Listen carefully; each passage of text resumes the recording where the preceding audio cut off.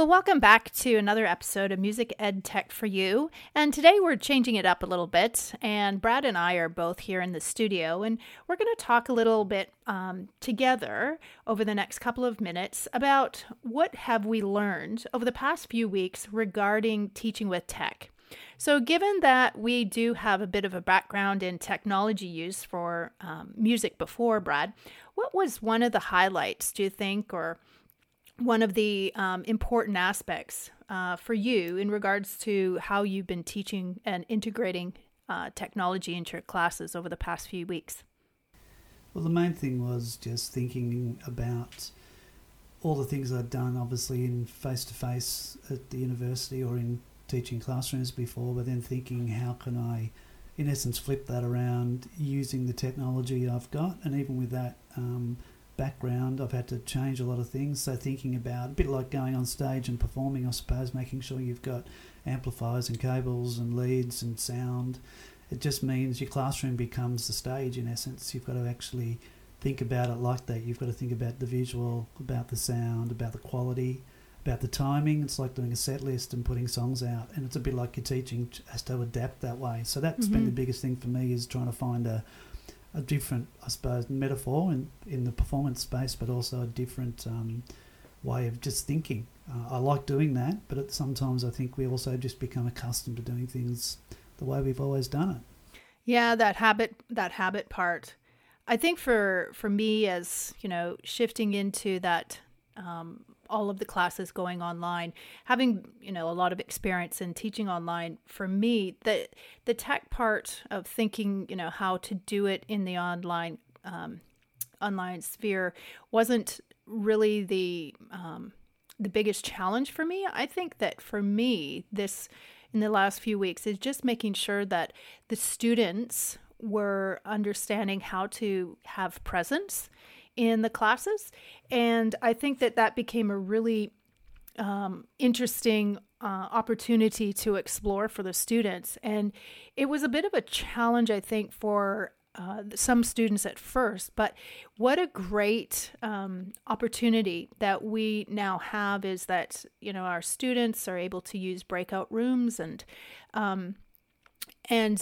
after doing some how-to videos on how to use some of the tech that we've been busy working those or creating those videos, our students are now really feeling community. I think you could venture to say that, at least I'm seeing that in my class, that they're getting community across the technology, and even being able to challenge themselves in using the technology in ways that they may not have thought about it before. Yeah, and I think you're right there, doing it different ways, but also for me, back to that performance idea is getting the right blend. It's like getting sound or getting images, or even, from teaching, the timing of questions or content, so as you say, using the connection. But I also think a big part of the last few weeks for all of us has been exactly that. Has been not just trying to teach. We all know that quality teaching only exists when you do have that connection, and you've actually made sure you've, in essence, come into the room, or let them into the room, and there's this sense of reciprocal respect and trust and partnership.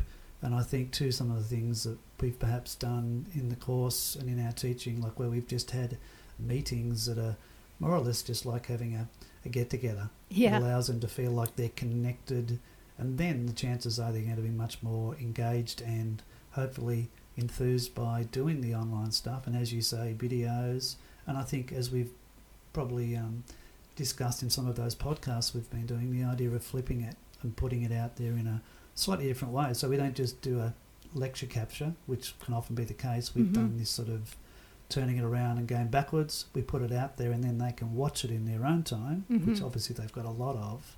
But then that allows for those rich discussions and reflections. Again, the self-reflection's a big thing, isn't it? Yeah. So that flipping part of the class where, a student could come in on Monday and watch one of the recordings and come into the live streamed class on a Wednesday or Thursday. I think that's a really great tool that we've been using, as well as we've been looking at helping students with some low-stakes connections through technology.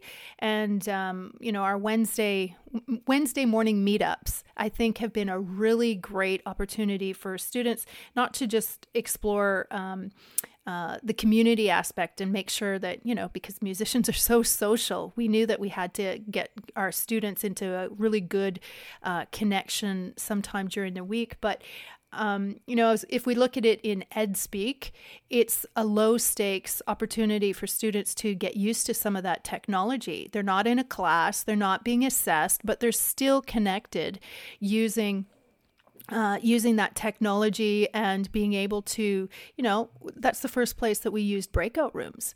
And students were able to go, oh, okay, so I can have a smaller group discussion. This is helpful. Or even just, as they're figuring out how to use Zoom technology, where's my mute button? Where's my video button? And not feeling so under the pump, as you say in Australia, for figuring out how to get just using the technology. I think that was a really great strategy, and hopefully, as we continue to move forward, students are going to continue to use that meetup. It's we've had really high numbers, quite frankly. And students are able to feel that it's important for them. And for those who really need that social connection, have been using it quite a bit. Have to say, it's for sure it's better than going in and using a student cafe or discussion forum, in my experience, because we're actually getting students who are connecting, and the cross communication that's happening is really great. In a discussion, the typical discussion students think of being as text, and they stay away from it. I usually use videos in discussions, but I think that this live stream meetup chat has been really, really great for that. Yeah, and I think you're right. It's been great for that confidence, but it's also been really, really good for the way that they can use the chat room, and then they can actually distribute different types of communication to us. So they can ask questions in the chat room, or they can share a link. Someone says, this is a really good site I'm using. Yeah. Or we can even use, basic things I know, but, we can mute everybody, but then the hand up if they want to ask a question, like being in class. Yeah. Or if they do struggle with some content, sometimes because of the setting they've been a little bit emotional about things, which is natural, they can go to their little emoji or whatever and hide. There's that real ability to be either full-on face-to-face, or to be slightly less involved but still feel as though they're part of the learning experience. And that's a bit like a classroom. You have the kid hanging at the back.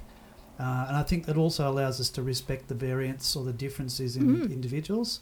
And I think that's been a really positive thing for us. And the other thing I'd say is, the nice thing is we're seeing on our LMS canvas and some of those areas now, we're seeing that confidence come forward as they do upload videos to be assessed. And I don't mean formally assessed, but just to give feedback. I was doing one this afternoon, just a guitar piece that someone had sat at the back, they had their camera set up, had played through some pieces, and I'm able to then type and also talk. But I just think it's I think maybe for the better, it's actually forced us to change, or to think about how we should be changing teaching anyway.